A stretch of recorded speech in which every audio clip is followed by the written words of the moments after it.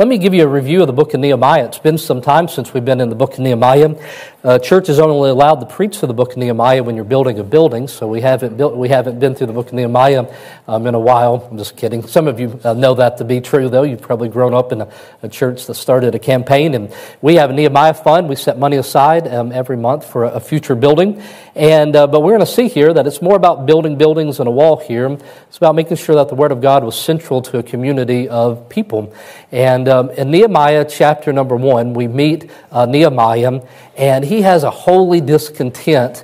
He hears from his brother that their hometown was in ruins, and there was affliction, and that the walls were down, and that bothered him.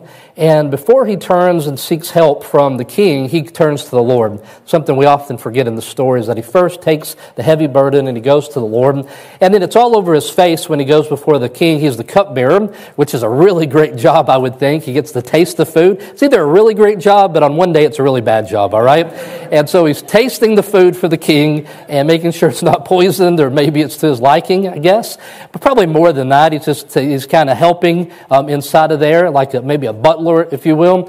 And so Nehemiah is doing his job, and it's just all over his face that his heart is burdened. How many of you would say that you have a face that doesn't hide what you're thinking, okay? I'm glad that y'all know that, because from up here I know that as well, all right?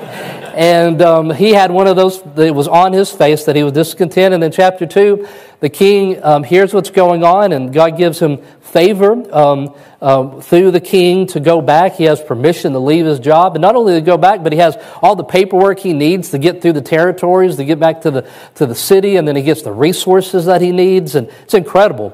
52-day project, all right? The Georgia DOT could follow this, all right? Nothing happens in 52 days, right? But this wall gets rebuilt in 52 days. And in chapter number 3, there's a lot of next to him verses. This group was doing this, and next to him, and next to him. It's a beautiful picture of them just all working together. They have a sword on their side while they're doing the work, because we're going to see that there's some opposition. Chapter 4 deals a lot with that. Two guys, specifically Sanballat and Tobiah, they're criticizing the work. They're saying things like, if a fox ran across this wall, it would fall down. And that's some trash talk right there in wall building, all right? And he said it's not going to work. And then that's bad. And then there's internal opposition. They start to default on some of their mortgages, and people are just they're upset, so they're selling their kids into slavery, or they're giving them over to the lender, and things are just really bad. And then chapter 6, when the opposition sees that it's about to be done, and the wall's almost done, they come in one last time. They pretend to be nice, but they're slander. And they say, Nehemiah, everybody knows that you're doing this because you want to be king. And he kind of spreads the rumors so that it would get back that he is trying to become the king. And they try to bait him into a discussion into the house of God that he knows that he doesn't belong in. And he basically says, innocent people don't have to hide. Let's have the conversation right here. Then chapter 7, the one before the one we're looking at today, a modern writer might take this and maybe make it an appendix at the end of a book.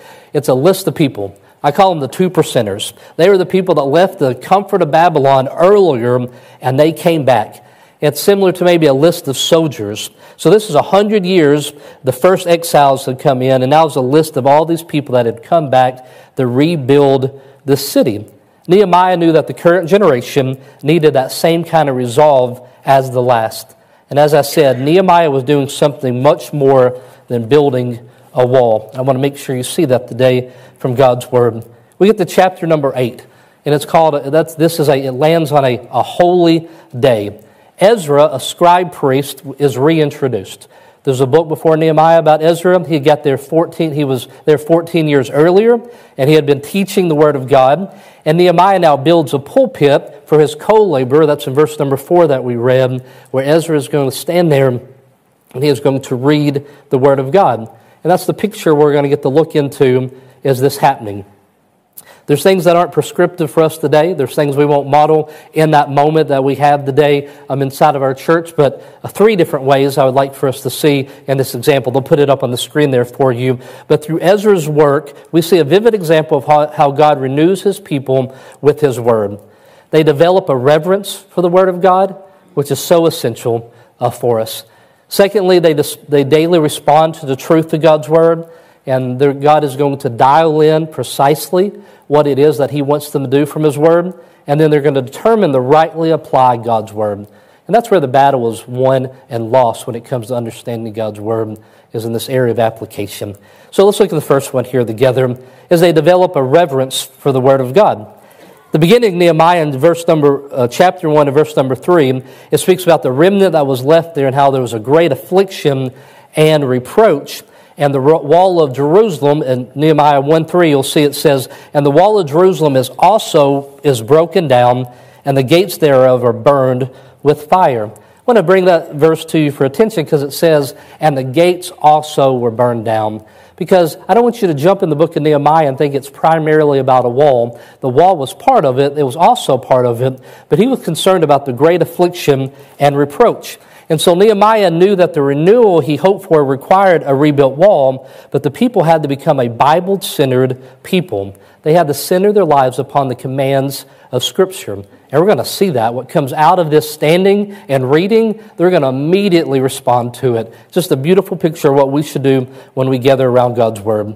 And so the Word of God wasn't in its rightful place. By the end of chapter number 7, this is a great chapter on organizational structure.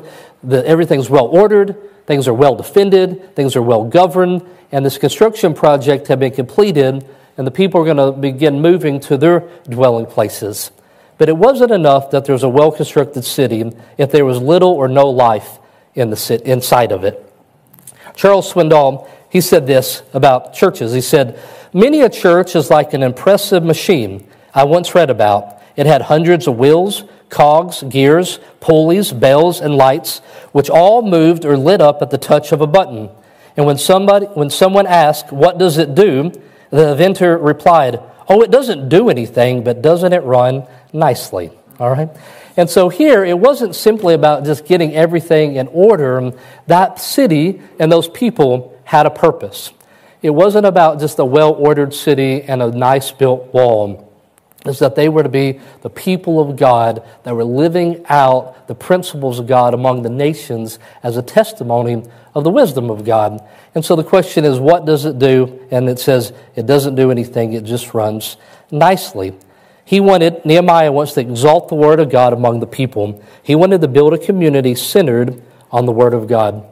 The first thing I want you to see here, if you're following along in the notes that are available in the foyer, it says, "And all the people gathered themselves together as one man in the street, and that was before the water gate, and they spake unto Ezra the scribe to bring the book of the law of Moses." There was preparation was made for the preaching of the Word of God. I just love this. They get everything in place, they build a pulpit, and they say, "Bring the book of the law of Moses." We're not a Jewish community 1,000 years after Moses and 400 years before Jesus came, nor am I a priest or a scribe, but you should expect when I come up here that I bring the book. And young people, when you go to a church, you get in a church that gets in the book. You're going to be in the situations in life where you have to decide, and they're not going to do everything the same way that we do things, and the buildings are going to look different, and the songs are going to sound a little bit different, and there's going to be things different. But one thing that you should expect, young people or any of you, when you move, is to get into a church that gets in the book. I would love that someday. Come up here without the Bible and for y'all to yell, "Get the book," all right? Go and get the book. And whoever comes up here should bring the book with them. Not just here, though. There's a lot of places that the Bible's being taught, and when we stand and speak, we bring the book. And the words that are being said here that talk about the reverence, it's the book of the Lord commanded, all right? That's verse 1. Verse 2, it says, it is the law of God's people. Verse number 7, it's going to show that these priests were scattered throughout the congregation to help people understand. Preparation was made for that moment for people to understand. I had a special memory some years ago at a Capital Bible Church in New Delhi, and I was with a friend who hadn't been a believer very long, and he grew up in a church. Well, he didn't grow up in a church, but when he started attending a church, the places that he went didn't show reverence to the Word of God. There was many things that were going on, but the Bible being taught wasn't one of them. But he knew that he needed to be studying the Word of God. And so there at that church, the pastor was teaching a series through Romans, and once the music got done and everything was done, everybody in the room, from the piano player to everybody, found the Scriptures. And people moved throughout the room and made sure that everybody had found the Scriptures before the pastor began to read. It took a couple minutes. And my friend I was overwhelmed because I thought it was just incredible to be in a room full of people that were looking down upon the Scriptures. But my friend was just so overwhelmed by seeing that because he knew that he was among God's people. He knew he was with brothers and sisters in a real special moment. It's one that I share with you every Sunday as we gather, just gathering around God's Word. And so the teaching from the Bible was central to their meeting. It says in verse number 4 that they had made for the purpose. The pulpit of wood that they had made was made for that purpose. And then it says that Ezra stood upon the pulpit. All right, if I was younger and crazier, I might try to stand on this pulpit, but I'll let you know this isn't what it's speaking about here, all right? It's just a platform elevated so that he could stand up there and so that the Word of God could be heard. That's what it said. He stood above everybody. That wasn't his position in society. It was that he was elevated above everybody so that they would hear. And then they stood in attention for 6 hours as the Word of God was being taught. That reverence, that's something we continue with today. We can do that. I like standing for the reading of the Word, and we might do it more in the future. When I go to churches and they do that, I'm always excited because I'm thinking this church is showing reverence to the Word of God. Now, if I had y'all stand for every Bible verse I read, it would be like aerobics or something, all right? Come to Vision Baptist Church and burn 3,000 calories a service, all right? And so that's the question. But I do like just giving, at the before the special, we have a time of Bible reading. Like it to be a special event. The Bible tells us to give attention to the reading of the Word of God, that same reverence that all Scripture is given by inspiration of God, that this isn't just any book, that this is the Word of God. We show honor to it by the way we handle it and speak about it, and that is the way in which the Bible is most often disrespected, is not that people don't stand when it's read, but it isn't handled and rightly divided, comparing Scripture with Scripture. This morning, some students met to get the building ready, and Jacob prayed, and he prayed that there would be the distractions would be removed from this building so that when we gather as God's people, that the Word of God will be taught. And then Nick came and caffeinated you with coffee, all right? Preparation has been made for this moment. And then preparation was made by the teacher, not just by the people, but for the preaching, but by the teacher. Ezra, who's the one reading the Scripture, says in Ezra 7:10 that he had prepared his heart to seek the law of the Lord and to do it and to teach in Israel statutes and judgments. Before coming to the Word, he prepared his heart. That's what that special was so good about. It was helping us prepare our hearts for the moment of God's Word. This is a spiritual endeavor that we're involved in. It's a spiritual endeavor. This is not a TED Talk. This is not a lesson that's just given from something that I've learned from. I'm not a life coach, but these are the words of the Word. These are the words of God, which means that it's finding its place in your heart is a spiritual battle. Which means that you don't come in here like you're coming in the math class. You come in here like you know that you need to be prepared. You should probably pray before math class too, all right? I thought of that as I saw David on the second row here, okay? But you come in and you say, I want my heart to be prepared. The teacher should do the same. He should prepare his heart. When I communicate the Word of God, I want to do it in a way that is honoring to Him. And then the church in Acts chapter number 6, if that's the first group of deacons or whatever the group of men were, they made decisions to make sure that the sacredness and the Word of God was protected. The church makes decisions to make sure that the teaching of the Word of God is protected. And Ezra knew his responsibility to help them understand. Verse 8 is our main passage for the day that really brings us all of our thoughts together. It says, they read in the book of the law of God distinctly, and He gave the sense, and He caused them to understand the reading. They read the book of the law of God distinctly. I thought of that verse over and over again as I was trying to say the names of those those characters in the Scripture here. And they gave sense, they caused them to understand. Verse number 2, it says, men and women understood what they had heard. And then in verse 7, as I said, others are helping them with the understand it. And so biblical exposition is just teaching the Bible in a way where it is clearly understood by God's people. Teaching the Bible in a way where it's clearly understood by God's people. And so Paul, that's what he encourages Timothy to do. He tells him to preach the Word, be instant in season and out of season, to reprove, rebuke, exhort with all long-suffering and doctrine. And he tells them to preach the Word. He doesn't say don't preach about it. He doesn't say preach around it. He doesn't say preach it while holding it in your hand. He says preach the Word.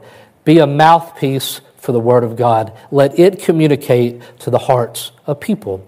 That's what Stephen shared with you today in the offering devotion, that these aren't just ideas that a group of men have, but these are imperatives to be obeyed from the Word of God.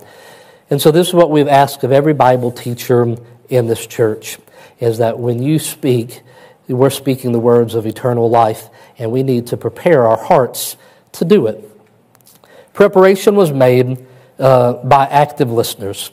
Verse number 3 says that their ears were attentive, that they came ready to listen. They asked for him to get the book. Their ears were attentive. They stood as the book was open, and then they lifted their hands and they bowed their heads and they worshiped. They responded. And so this is a good reminder for you as you come into any Bible teaching, whether it be here, Bible study, at your home. You ought to prepare your hearts and be ready to listen and say, God, I want what you have for me today. I want you to prepare my heart, and I don't want to go unchanged by what you have. I want you to transform my life. It's also a strong case for personal Bible study. It's largely neglected, even though it's easier than ever. I mean, we all have copies of the Word of God and we have access to it, but it's hard. And so I was considering, what are some of the reasons that personal Bible study, which is in context of showing reverence to the Word of God, the people that come in ready on Sunday, most ready to hear the Word of God, are people who have been studying it for themselves throughout the week.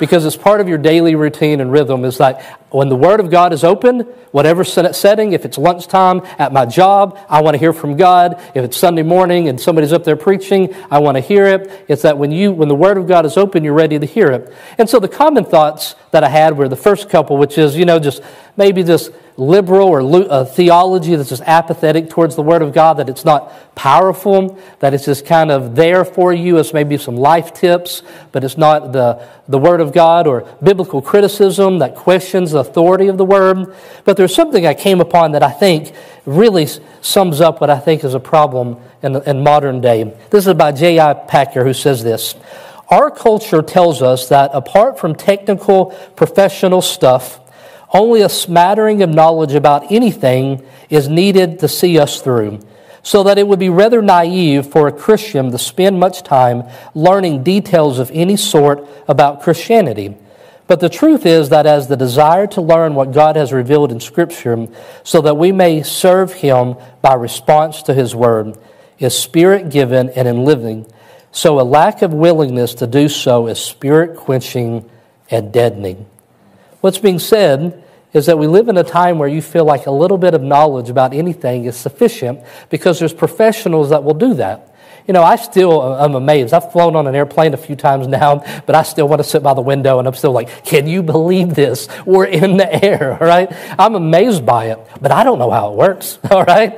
Don't ask me how it works. I remember the first time I sat in an emergency room, they told me what you're going to have to do, and I'm like, no, I'm good. I can't do that. Like, I heard everything you had to say, but in an emergency, I'm not the guy that you want for the job, all right? And just, I don't know how everything works. Some of y'all look so disappointed in here, okay? Well, we would see in a crash how well all of us do, okay? But I just I don't have to know how everything works on an airplane. I trust that there's other people that do. And so there's so many areas of my life where I just say, well, I just need to know a little bit of that, and then I'm going to leave it to another group of professionals, or this. All the information I ever need is so readily available. I'll just pull out my phone and Google it when I need it. But that is not how the Word of God is supposed to be hidden in your heart. When tragedy in life comes and decisions are being made, it's already predetermined by the conditioning of your heart. You can't just say, how am I going to respond in this moment? Because it's not in a vacuum where you're just going to the Bible for the answer. But by living in the Word, your heart is prepared to live out what God would have you to do, which means you need to soak in it. You need to spend your time in it. You need to want to know everything that is available to it. When people start studying the Bible, it first starts to seem so big. But when you begin to read it, you just say, I'm thankful for every page of it. I wouldn't want anything less. We want to know the Word of God. And that and to respond to it is life-giving, and to not respond to it is spirit-quenching and it's deadening. Second point here, as I said, daily respond to the truth of God's Word. I said it that way because it's alliterated, but it's not very precise. Let me fix this for you. I think it would be better to say this. Seek to be precise in our understanding of God's Word. There's a way in which You hear something and you think you understand, and you're like, you walk out. But you ought to be listening in such a way and say, I want to understand the passage better than Trent understands the passage. I want to do more than understand what Trent's trying to say. I want to understand what God's Word is trying to say to me. And that happens. Some of you hear better messages than I preach. Good job, all right? Meaning that you're not listening to me, you're listening to what God's Word is saying. And so a speaker, a preacher, or a teacher can be sharing something, and they may not even fully understand the magnitude of what they're saying, but you are listening, and you want it to be dialed in and precise. And here we have an example of people that are responding. There's an emotion that comes up, and they think that's the right one, but then as they listen and have better understanding, they realize they're not supposed to be mourning, but they're supposed to be rejoicing, that their understanding was not complete. And so you must remember that just an emotional response is not the answer. The appropriate emotional response is good, but not just any emotional response will do. Verse number 9, at the very bottom, it says, "For all the people wept when they heard the words of the law." Well, that sounds like that's pretty good. That sounds like a good way to end the day. Except if you look right before it, it says, "This day is holy unto the Lord your God. Mourn not, nor weep." For all the people wept when they heard the words of the law. Were they supposed to mourn and were they supposed to weep? And the answer is no. It was told here in the Word of God that that was not to be the response from it. But that's what they did. What happens after 6 hours of standing and reading the Bible? People are crying. I could see how that could happen, all right? Standing for 6 hours would make me mourn and weep. I have flashbacks of walking through Disney World with a kid on my shoulders, all right? You feel like your legs are going to break. And so what happens here, it was not brought out by some sensational preacher, but by simple exposition. Not a sensational preacher, simple exposition. The Word of God is read, the people are listening to it, and now they're going to respond. Let me tell you why they're grieved. There's a gap between who they should be and who they've become. The Bible says that the Bible is for correction, 2 Timothy 3:16. That was what was happening in their lives. Correction was happening, which is going to lead to confession. Some 24 days later, in the same passage here, at the start of chapter number 9, we're going to see this confession that takes place. It's a good recipe for believers to read the Word together, make confession of sins to God, and the worship in truth. Nehemiah 9:3, "And they stood up in their place, and they read in the books of the law of the Lord their God 1/4 part of the day, and another 4th part they confessed, and they worshiped the Lord their God." And then they mourn, and they weep. And verse number 33 tells why they did this. "Howbeit that art just in all that is brought upon us, for thou hast done right, but we have done wickedly." After hearing the Word of God, and it was simply explained to them, they are moved to a response where they recognize that they are guilty and they need to confess, and they mourn. And that's where they would have stayed. But the Word of God brings them past that. That wasn't a full understanding. So Nehemiah and Ezra and the Levites knew that on this occasion, the people should not mourn or weep. "This day is holy unto the Lord your God. Mourn not, nor weep." See, each time that they say, they give a reason for it. Like, if you follow with me, I'm going to look at verses 8, 9, 8:10, and 8:11 here. It says, "This day is holy unto the Lord, mourn not or weep." Verse 10, "This day is holy unto the Lord, for the joy of the Lord is your strength. Again, this day is holy, neither be ye grieved." And so they understood something correctly back in verse number 8, but evidently there's more to understand. They needed to have a better sense of what God was teaching here in the Word.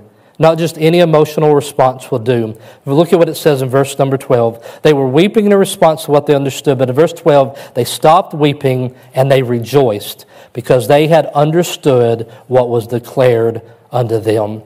This was not a weeping for joy. This is a weeping for failure. They were grieved over having disobeyed God for so long. That is a proper response to the holiness of God, but it is not if the weeping lingers too long. A holy response to the holiness of the merciful God of Israel was not simply weeping. God was giving them another opportunity to repent, to turn, and to walk with them. And they needed to fully understand it. He was going to take their weeping and turn it into joy.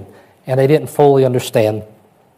Stephanie and I, when we were first married, we got pulled over. I was driving, and she seemed to know what to do. She had been there a few times before, all right? And I was nervous, and if I wasn't, I always pretend to be nervous because that looks like you don't do that a lot, right? And I got pulled over, and I was at the police officer. We talked a little bit, and he said, "I'm okay. I think I didn't have some document that I needed." And he said it like this. He said, "Well, I can either give you a ticket today, or I can give you a warning, and you can bring in your document to the courthouse next week." Well, I was so scared. I sat there for a second and I thought, I don't know which one I want to do. And Stephanie said, "We'll see you next week," all right? She understood what he was saying, but I didn't understand what he was saying. And so my emotion was not fully caught up to where I was at. And then when my wife explained it to me, I'm like, "Oh, this is good, isn't it?" She said, "Yes, it's good," all right? And we moved on. But my lack of fully understanding the big picture left me emotionally not where I was supposed to end that day. I wanted to be more precise in my understanding. I could preach a message today and tell you how every one of us are sinners and deserve hell, and that was true. And that ought to bring conviction upon our lives. And those of us that are here and safe would still recognize that our sins hurt God and quench the Holy Spirit, and we would feel guilty and mourn. But that's not where the story ends, is it? Because I'd also tell you that Jesus Christ died in our place, and that your mourning ought to go to weeping if you would trust the Word of God. And that's what here is happening in Nehemiah chapter number 8, is that you all feel miserable because you're not where you should be in your mourning and weeping, but the Word of God says, "Not today. Don't weep, but rejoice and trust the Word of God." And so what do they propose as an alternative to weeping and grieving? I like this so much better. Verse 10 and 12, it says, "Eat the fat and drink the sweet drink and send portions that anyone has nothing ready." That's what they're supposed to do, all right? They're supposed to go, and they're supposed to have a feast, and they're supposed to celebrate, and you're supposed to go and find anybody who's lacking and make sure that they have. And what's the reason? In verse number 10, "For the joy of the Lord is your strength." The joy of the Lord is the rejoicing that replaces the grieving in their lives. The Word of God was taught, and there was understanding. Not in a superficial where they understood it, but they went precisely and understood what was happening, and they were helping each other do this, and they're going to respond. This is my favorite part, okay? I've loved every part, but this is my favorite part right here. We're going to see the response to the Word of God in a very real way as they gather supplies for the Feast of the Tabernacles. Verse number 8, I want to read this to you again. It says, "And so they read in the book of the law of God distinctly and gave the sense, and they caused them to understand the reading." That is what was supposed to happen when the Word of God was open. And then application will be made. See, application is where the battle is won. That shows an understanding of Scripture.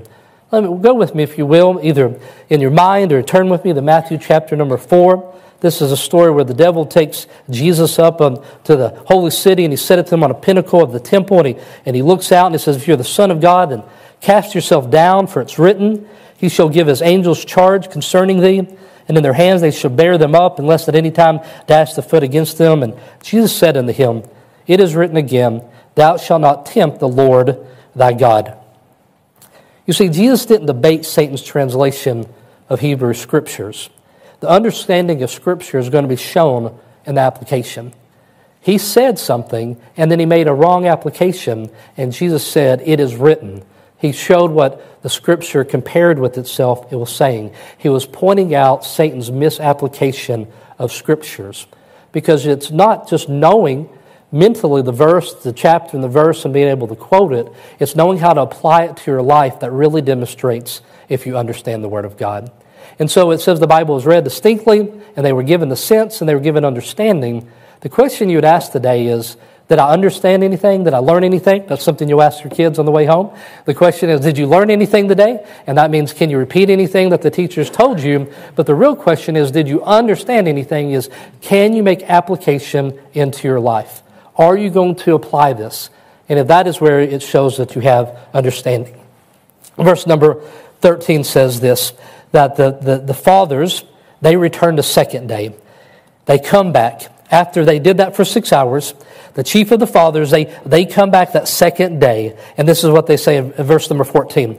And they found written in the law which the Lord had commanded by Moses that the children of Israel shall dwell in booths in the feast of the 7th month. Look what we have found in Scriptures. We are supposed to be dwelling in these booths. There is something that's supposed to be happening on the feast of the 7th month. What time is it? Well, if you look at chapter 8, verse number 2, you can check your calendar. They are in that moment. And so they're saying the Word of God says that at this time, this is what we are supposed to do. Leviticus chapter number 23 explains it to them. And so what do? They go out into the hills of Jerusalem and they cut down branches. And they immediately respond to what was happening. The time of the calendar year was the Feast of Tabernacles. This historically imperfect people that God had made a way for them to be forgiven.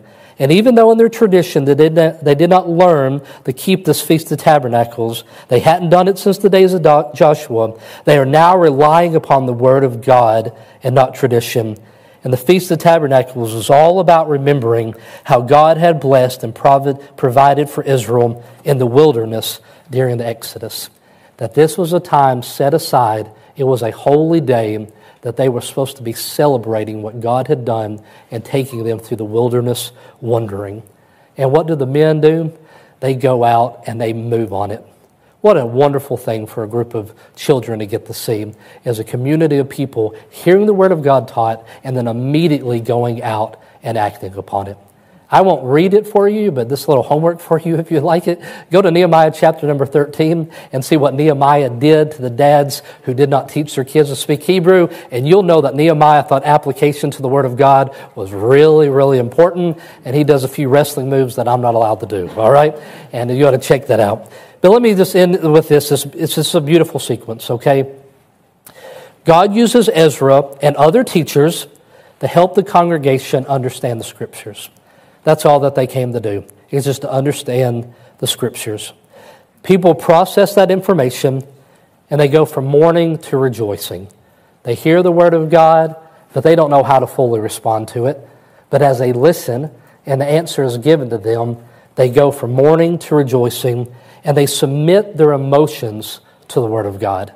I feel like I should be mourning right now, but the Word of God tells me to rejoice because this is a holy day. This is the day that we remember that God has forgiven their people. And so this may be how I feel, but the Word of God says this is how I should respond to this truth. And then the people responded to the Word with obedience. They just responded to the Word with obedience. And that's what we're going to do. Today, as text-driven people, it's not just here, but I pray that it's in our lives. That's if you'll throw up this email. I'll just show this for the sake of humor. But I get all these emails all the time where they're saying, hey, why doesn't your church try this or do this and all these things will happen? And this is my common response. I think we'll just stick with the word, please and thank you. All right? That is my answer to all the advertisements we get all the time about all the things that we should do as a church. I think we're just going to stick with the word, please and thank you. That's just what my mom always said when you want to be nice. All right, please and thank you. Why don't we decide that as a church? Let's just stick with the word. Let's not let anything get so complicated and not so confusing that we're going to remain people that just simply want to live out the word. Let me read with me Nehemiah chapter number 8, verse 17 as we close here today, or follow along if you will. And all the congregation of them that were come again out of captivity made booths, and sat under the booths, for since the days of Joshua the son of Nun until the day had not the children of Israel done so, and there was very great gladness. These people had not obeyed the word for all these years, but now that they've read it, and they're responding, what did it bring to them? It brought great gladness. I could promise you the same as well. If you find anything in Scriptures like these men did and said, hey, it says we're supposed to be doing this. If you find anything in the Scripture that tells you that you're supposed to be doing it, maybe not immediately, but eventually you will find the gladness, obedience to the Lord. You ought to let it guide your life. And here in a moment, we're going to pray and ask my brothers and sisters in here to evaluate and say, how do I make application? Am I showing reverence to the Word of God? When I come to Bible teaching, have I prepared my heart? Am I taking something where I just take some superficial meaning, or am I asking God to give me precisely what He would have for me today? And am I looking to leave and make application? And if you're in here today and you're not a believer, the song that was sung right before it says, "Show us Christ." It is in this word that we love it so very much, because from beginning to end, we learn about the God of heaven and how he created us. And because he's the creator, he gets to decide what is right and wrong. But as God's people, as people in this world that were created by him, we broke his law. And he sent his son to die in our place. And in dying in our place, we put our faith and trust in him, receive forgiveness of sins. But not only did he come and die in our place, but he rose again a third day. All the most wonderful truth in the world is available to us because of the Word of God. And because we love you, we're going to make sure that the Word of God stays central to who we are as God's people. Because if we do not protect God's Word, then we will lose this life-changing message of the gospel. Let's pray together. Heavenly Father, I want to thank you for your Word that I get to hold in my hand today, Lord. Father, you know how many times in my life, Father, that I have neglected it and I've allowed other things. I have been emotionally driven. I've been idea-driven. I've been opportunity-driven. But Father, with everything in me as much as ever, I want to be text-driven, Lord, in my life. And Lord, that is my prayer for my brothers and sisters in here. With heads bowed and eyes closed, and I speak to my brothers and sisters in here, more than just something we do as a church, but as a family and as an individual. Will you see that there's gladness in finding in the Scriptures what it wants for your life and then obeying it and recognize it? Maybe you're wrestling right now with something you know to be right and you haven't decided to do that. And right now you need to give in and you need to say, Father, I will do what you have commanded in your Scriptures because you know what is best for me. Maybe you haven't been reverencing the Word of God like you should. That's meaning that you make it part of your life. Then I also ask you in here to allow your emotions to be set by the Word of God. Allow what He says about you to be true. Don't just determine based on what you feel, but let the Word of God determine how you should feel. And the day is a day of rejoicing for us.